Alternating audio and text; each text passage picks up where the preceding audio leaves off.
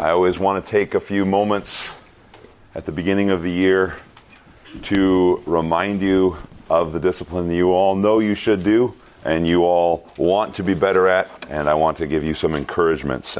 And this Sunday we're gonna do a few things here. We're going to look at the picture of a devotional life, and we're going to look at possible plans for a devotional life. How can you get into God's Word and stick in God's Word better and longer this year? So that's what we're going to do this morning, and we're going to start out with just a passage of Scripture, and we're going to look at the picture of what Jesus wants, the picture of what God wants. You could write it, and that is in this contrast that we have in Luke 10, verse 38, between Mary and Martha. And I love this story.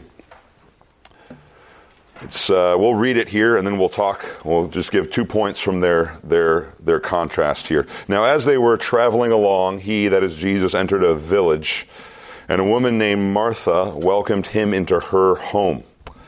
And she had a sister called Mary, who was also seated at the Lord's feet, listening to his word. But Martha was distracted with all of her preparations, and she came up to him and said, "Lord, do you not care that my sister has left me to do all the preparations alone? Then tell her to help me."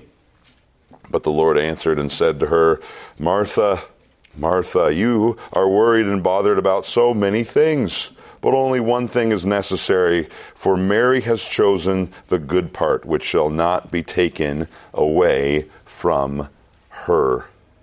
That's always an interesting picture in my mind, because I always like to think that the Lord wants our humble service, our regular behind-the-scenes service. That's what the Lord Jesus wants from us. But look at this. Look at what Jesus says to her. He says, one thing is necessary. She has chosen the good part. And look at that. It will not be taken away from her. But let's just jump at this passage from a bit of a distance here. Let's first look at the broader context that this passage falls in a little bit. Let's look at the implied priority of Jesus that we see in all of Luke chapter 10.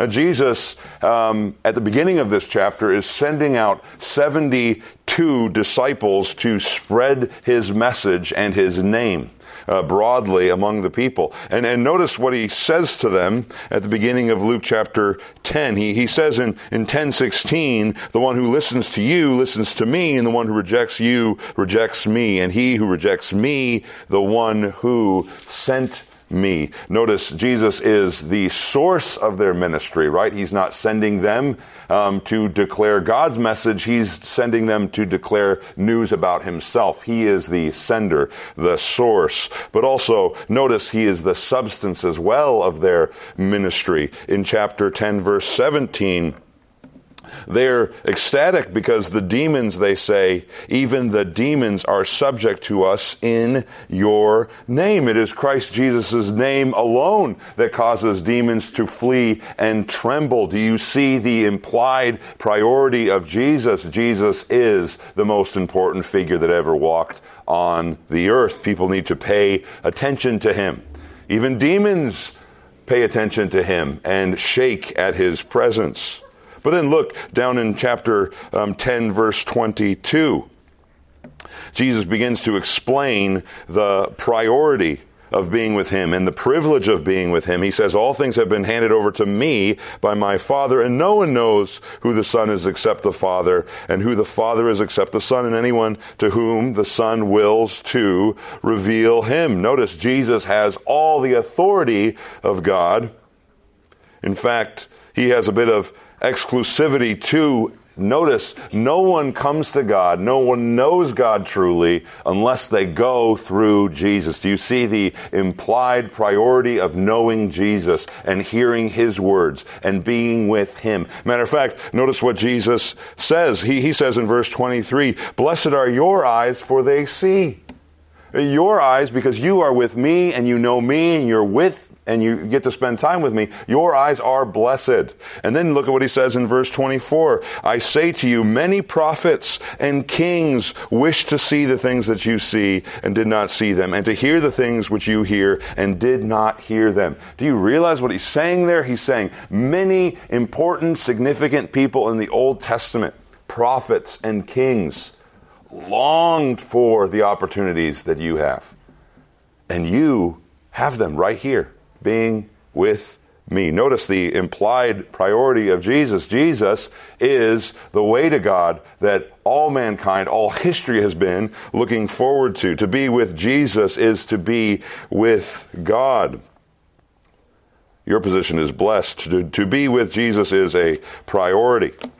But then let's also look at that. That's the implied priority of Jesus. But then we see kind of this illustrated a little bit. We see the impractical priority of Jesus as well. And this is where we come to our passage about Martha and Mary. And like I said, I always find this passage interesting. Martha, what's wrong? She is distracted. All of her busyness for Jesus is distracting her from the blessing of being with Jesus, right?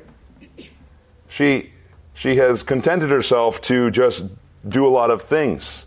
But really the most important thing, the implication of this entire chapter is, if you get to be with Jesus, you should treasure time with him above everything else. And notice exactly what Mary is doing that's so praiseworthy. She is sitting at his feet, listening to his word. She is not in a hurry. She is listening to the Lord reveal himself to her. I would say this to you, and this is a little surprising, but do you realize that Jesus wants you to know and listen to him more than he wants you to serve him? Matter of fact, the heart that Jesus really wants, the heart of service that he really wants in you, flows out of this unhurried, quiet listening to him in his word. That's your priority. It comes before all other priorities. The key to true service is a bit of impractical priority in your life, where you put other things aside to listen to Jesus and his word. There may be many things that are trying to make you worried, that are trying to distract you, but the blessed thing to do is to do the one thing that is necessary, and that is hear from God every single day. I would say this is the secret to Christian joy, the secret to Christian service, the secret to Christian humility, the secret to Christian contentment, their ability to always have being with Jesus in his word as a priority in their life, right? They have this listening spirit about them, where they do not come to speak, they do not come to do, but they come to hear and to meditate on his word and pray through his word and then seek to do it. That is the picture that we have, the impractical priority that Jesus says. He seems to suggest, doesn't he, that, hey, if one thing were to happen in your day, it better be this one thing, right? More important than breakfast or lunch or supper, you should make sure you are listening to God in his word. More important than any service you can do is gently hearing with your ear the words that he speaks to you in his word with an unhurried, quiet, humble, listening, learning spirit. Now, there are many ways to do this. And I always want to emphasize things like prayer and praise, but I always think it pivots around your ability to intake God's word in an effective way. And what I want for you is to learn to take in God's word in a disciplined manner every single day, even a little bit every day. Maybe perhaps you think what I would say is the best quiet time is a quiet time that lasts for 3 hours in the morning. I don't know if I would necessarily want that for you. I think what's better for you is to have discipline in your life, even if it's only 10 to 15 minutes. If you are getting into God's word, hearing from him, understanding what his word means, and what it also can therefore apply to you and me, that would be what I want for you. Your daily time in God's word, quiet time, if you want to call it that, is necessary. It needs to be an unhurried time. In your winter retreat devotionals, I defined quiet time that way. It is an unhurried time with God through His Word, and that's what I think you should have in your life. We see this pictured in the Bible, I'd say. Spiritual life that is vibrant, that is enduring, isn't pictured in the Psalms like a shot that you just need to get every once in a while to get updated and, secured with the dose. It's not a software program that you download every once in a while to just update everything. No, the spiritually vibrant life that we see in Psalm 1 is a tree that drinks daily, just a little bit maybe at a time, but drinks daily and produces fruit daily, right? That's what you want. It would be better to be slow and steady than to go into bursts. And we talk about this with like exercise too. What's better? To exercise for, 20 minutes a day, or to exercise or 20 minutes a day for the rest of your life, or to exercise for, 3 hours every month, right? Obviously, one will be beneficial to you and one will probably just hurt you in the long run. The latter is what I do. So, case example. So let's talk about plans now. I want to talk a little bit about plans, but before I do, did you ever find that? Yeah. Okay. Oh, I thought he just couldn't find it. There's a slideshow. I did this slideshow a couple years back, 2021, I think, where I went through my top 10s of quiet time reading. I always find it fun. A few qualifiers, though. I've gone back through and I've rethought some of them. And in 2021, I gave you a list of ways to read the Bible that I liked. And so clearly I'm passionate about the things that I like. But this time I went through it and I was like, hey, what do I think would be best for you, maybe a younger believer, to use to get into God's Word? And my list changed a little bit, just a little bit. So you can take any one of these top 10s. I would say there's benefits to any of them. But I clearly have a favorite. So we'll see. So we're going to talk about the best plans for you. Let's go to let me just try to figure out where I am on the slideshow here. Next slide. Uh-oh, it's broken.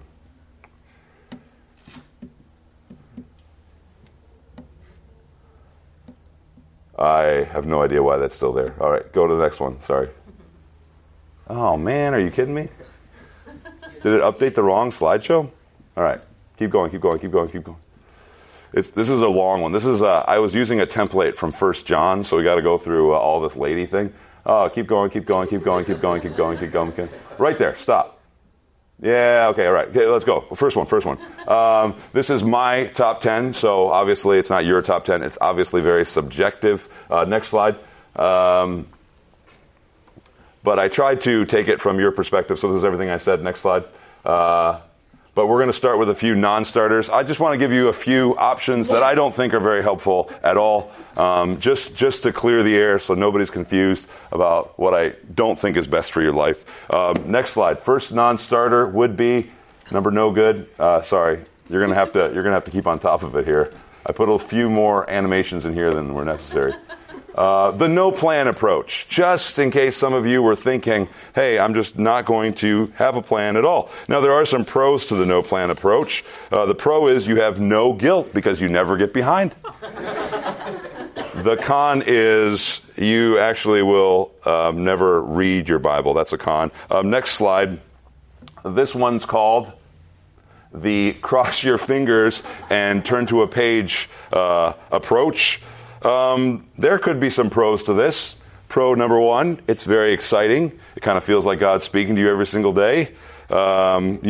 Maybe. And also, eventually in your life, you probably will turn to every single page in the Bible. So you may eventually read through everything in about 90 years. There's that. But the con is there's no real goal. And I would say this is very important for a young person. What are you trying to accomplish? If you're just flipping open your Bible every single day and saying, hey, what does God want me to learn today? You might actually run out of motivation faster than you think. There's also another one. I think there's great harm in reading verses out of context, even sometimes chapters just jumping in the middle. You may be confused about who the audience is and what it meant to them. And I think it's very good to know the flow and the context. So kind of jumping into a passage in the middle of the day might not be the best thing. And also, you could come up with some pretty serious misapplications, right? So, for example, Exodus 20, verse 13 says, "You shall not kill." But if you just flip over the next day and read Exodus 32:27, it'll say, "Thus says the Lord, every man put his sword on his side and kill every man his brother."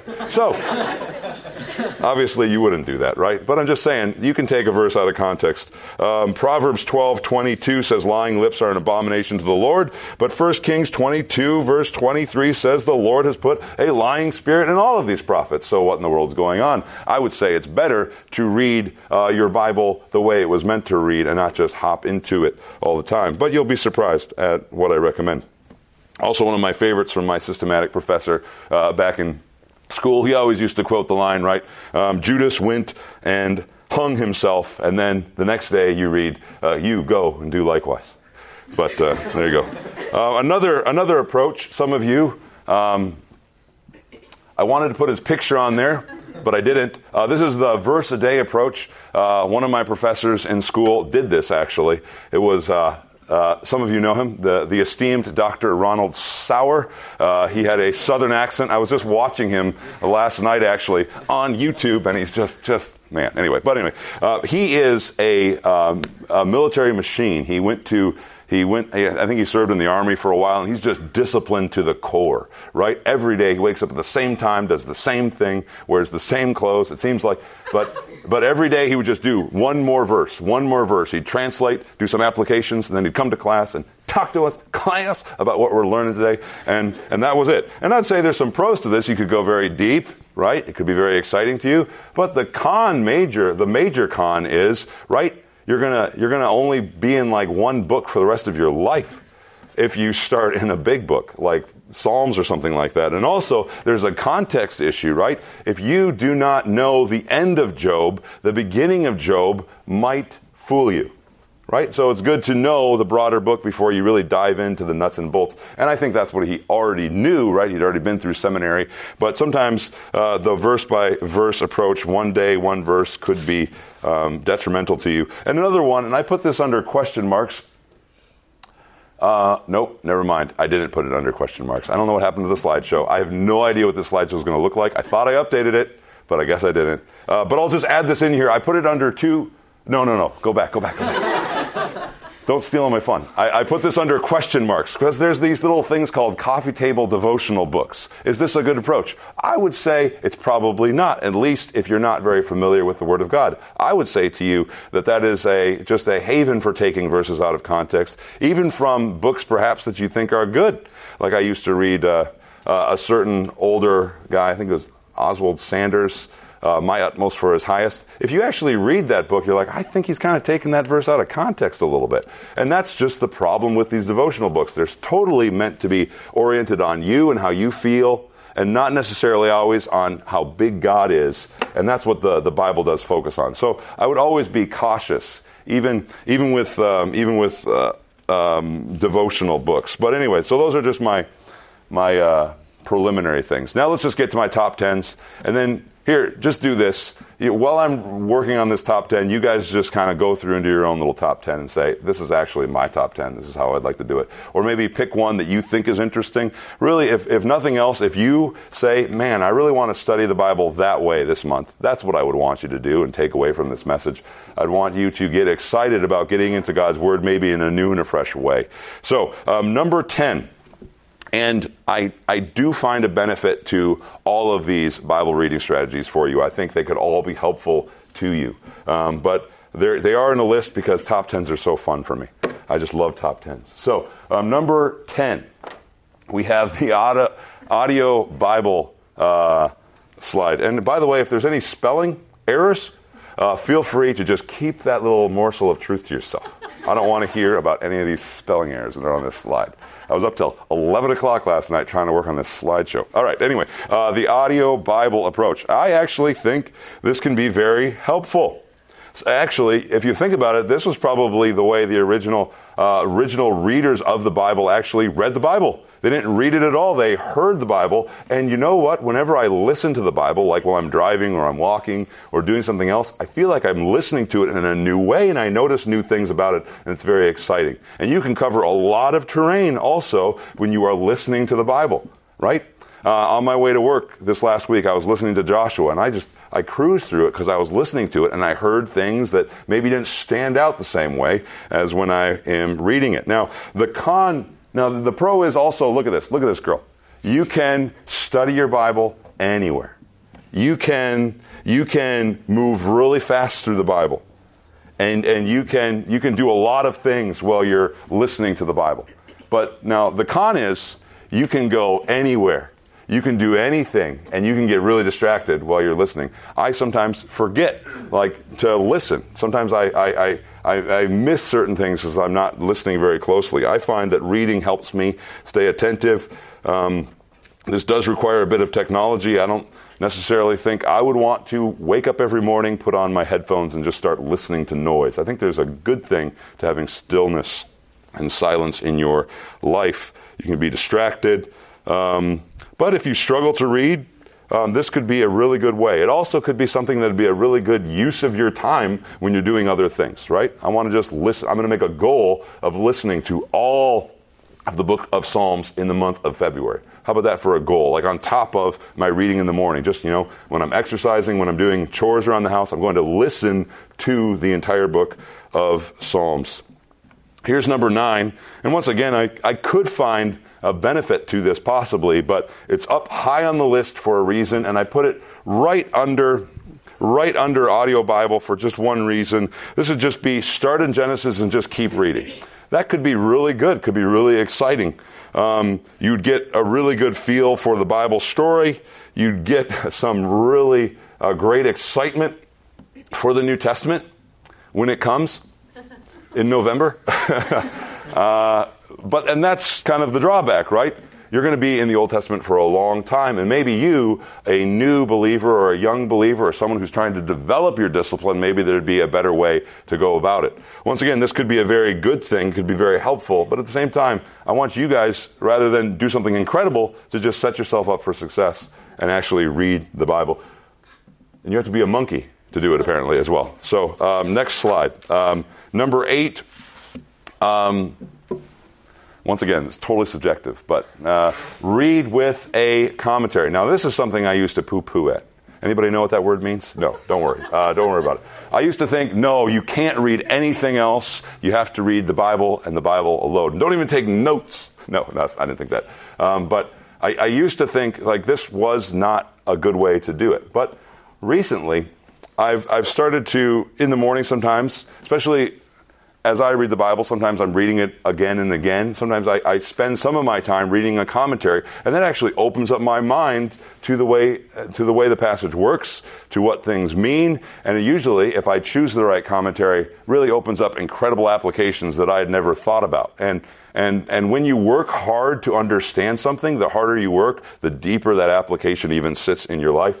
By the way, I really like Dale Ralph Davis. If I was to pick one book to read with my Bible, it would be a commentary by him. I have tried other commentaries. I've tried a commentary on Romans, couldn't make it through. I've tried a commentary on a few other books I can't remember off the top of my head, but I always make it through him because he makes such keen observations in the text and also has such gripping applications as well. I think this can be helpful, particularly if you are going through a book maybe a second time. Maybe you have 30 minutes in the morning that you can give to reading or quiet time. Maybe you have 20 minutes that you have in your day that you can give to a quiet time. Well, try this. 10 of those minutes maybe reading some of your notes in your study Bible, and then the other 10 just reading the Bible and meditating on it and thinking. Once again, this will help you get the right meaning. The drawback to this is you're only getting their interpretation, and that might actually blind you to some other interpretations. Number 7, there's the study guide plan. Now, I personally just can never just lock into, having a study guide in front of me that I fill out. For some reason, my personality just wants to read and read and read, and all those filling in the blanks sometimes just get redundant to me. But I could find this to be very helpful to you, I found in places in my life that it is helpful as well. This allows you to kind of ask the right questions, right? They're already saying like, hey, have you observed these things in the text? Hey, did you notice this? Hey, what does this truth about God mean to you, and how so?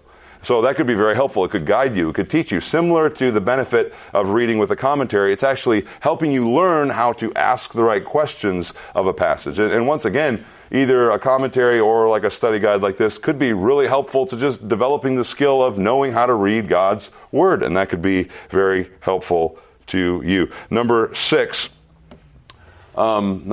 is the sermon notes plan. And all of these are very similar: commentary, study guide, and sermon notes. But I find this one could even be more advantageous to you because whoever was preaching to you the week before was thinking about you, or at least your context, your situation, when he preached that message. And you should spend some time to think about it, to go over your notes again and again, and to meditate on, hey, how does that look in my life? Or where am I lacking in that truth? Or how can I sink the roots of this text even deeper in my life? And it will also prepare you to hear God's Word even better. This could be a very good use of time. If you're struggling with things to do, just go over your sermon notes, read the passage again, and think about it and meditate on it and pray. And something that's helpful to me is to even kind of rewrite my sermon notes over again, saying, hey, I want to write that out a little bit better, a little bit clearer. I feel like now that I've heard the whole thing, I can more clearly summarize it in my own hand. That would be the sermon note study. Let's go to number 5. Psalm a day, proverb a day. Couldn't find a good picture for this, so I just snapped one of myself in my office. But notice, you probably have at least a New Testament that has Psalms and Proverbs with you, and you can carry this thing with you wherever you go. And this is kind of a track I've used often in my life, and really it's very simple, right? There are 150 Psalms. There are 31 Proverbs, right? If you were to every day say, okay, what's the date today? It is the 29th, right? I'm going to read the 29th Psalm today.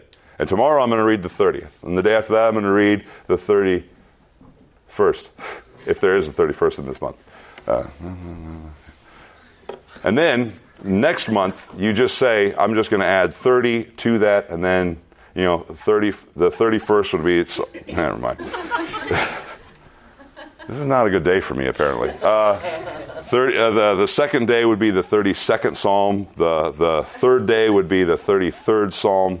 And then you're reading Proverbs 1, 2, and 3 every single day of the week. Once again, I have used this, and it's been very helpful. And I would say even what better place to practice slowly meditating on God through His Word than the book of Psalms and the book of Proverbs. Let's do another one, number 4. This is obviously my favorite, repeated reading. I think there's great benefit to reading the same passage over and over again. Matter of fact, I would say there's great benefit in spending a whole month in one book and reading it over and over all at once. Once again, I've told you this before. Galatians you can read in 20 minutes. Ephesians, if you're slow, you can read in 20 minutes. Titus you can read in 7. 1 John you can read in 16 minutes, right? You can get a hold of the entire book, and every single day just take a note of something else that you see in that book. And it's very helpful, and you once again see it all. Now, this plan has a few major cons that most of you have realized by now because I've forced you to do them with me, right? The con is it gets a little bit redundant and you have to read the same thing, and sometimes you start to skim and miss things and you're not as clear of a reader. Well, that's one of the cons. The other con is you really can't do this well with a big book. I had to break up Romans into 3 chunks, and it was kind of sad to me. I wanted to still be thinking about Romans 1 when I was reading Romans 16, but I couldn't do it because it was too big. Romans takes an hour to read. You can't do this physically with Psalms. I don't think, at least not with a regular schedule, at least. It would be 5 hours every single day to do this. But I would say that this does create in me an appetite to read God's Word as I slowly read through it every single day, continually trying to figure out how it all connects, how it makes sense. It causes me to hunger for God's Word more and more. But also, there are some potential problems. You could destroy your Bible by reading over it so many times. Let's move to the next one. I'm actually kind of surprised at how far this one kind of moved in my list as I was thinking about you. Usually I mock the whole topical Bible approach. This Bible has a different color scheme for every single topic, and you can kind of pick the topic that you want. But actually, in theory, I really like the idea of doing a topical quiet time approach. And I'm not saying get this Bible where it's all color coordinated for you. You can if you want. That's kind of interesting. But I'm just saying think about your life and the topics that you need to deal with. Is it thankfulness? Is it idolatry? Is it fear? Is it pride? Is it election? Is it God's sovereignty? And then find all of the passages that have to talk about that and then just plan out your, next 6 months or so and say, I'm going to every single day study this passage, and I'm going to have a little notebook. I'm going to write out observations I make about this topic that I am studying. This could be very helpful to you. Matter of fact, if you have a problem in your life that you know of, this may be a very good way to pray about it to your God as you're listening to His Word. The only caution I would give you is you shouldn't just jump from verse to verse. It's very easy to just kind of, type into Google and say, hey, what does the Bible say about pride? And then you can come up with all these verses, but I would say use that as a tool to find the verses and then study the whole passages, just so you can be sure you are reading what God wants you to read in the way He wants you to read it. But this could be a very helpful way to study, just maybe for a season of your life. I need to study about contentment. What does the Bible say about peace and contentment? I want to study everything I can about those topics. Let's move to plan number 2. Oh, man. I don't know what I did. Anyway. So, I know what I was doing here. Okay. I really thought I had this all figured out. So here's a few ways. Yeah, no, that doesn't make any sense. All right, go to the next slide. Just make sure. Okay, good. All right. Here's number 1, I guess. We're skipping number 2. Number 1, I would say the plan you can do is the best plan. I would say any plan that causes you to slowly move through God's Word. I would say maybe the best plan for you is just to say, in the next 2 months, what I'm going to do is I'm going to make the Gospel of Mark my own. I'm going to make Romans my own. I'm going to make Philippians my own. I'm going to make Psalms, book 1, my own, and I'm just going to study it slowly but surely every single day. I'm going to think through slowly what God is saying. What does that mean about who God is and His character? And what does that say about me as a person of God? I would say it's good to just start slow and not try to do all sorts of crazy things, but what you should aim for is consistency. Can I do this every single day? Can I develop a discipline that continually does this every day, right? My dad used to encourage me to simply read in my Bible until I found something to meditate on and then think about it calmly and then just kind of move on about my day, right? Just have a pattern in your day where you're eagerly trying to hear God's Word, what it is saying in its context, without like trying to pull applications this way and that. Just learn about your God every single day. Ultimately, that is the best plan for you, right? The plan that you can be most consistent in, right? I'm a big fan of the mornings, but I know some of you aren't. What I want for you, more than I want you to wake up at 5 in the morning and read your Bible, is to read your Bible when you are ready to read it, if you can be faithful and consistent and undistracted in that time. That is what I would say. I want you guys to take 2 minutes to, with your neighbor, talk about any plans that were particularly interesting to you, and then maybe I'll have you share if we still have 1 minute or so. So take 2 minutes and talk about any plans that were potentially interesting to you or things you could implement into your current plan.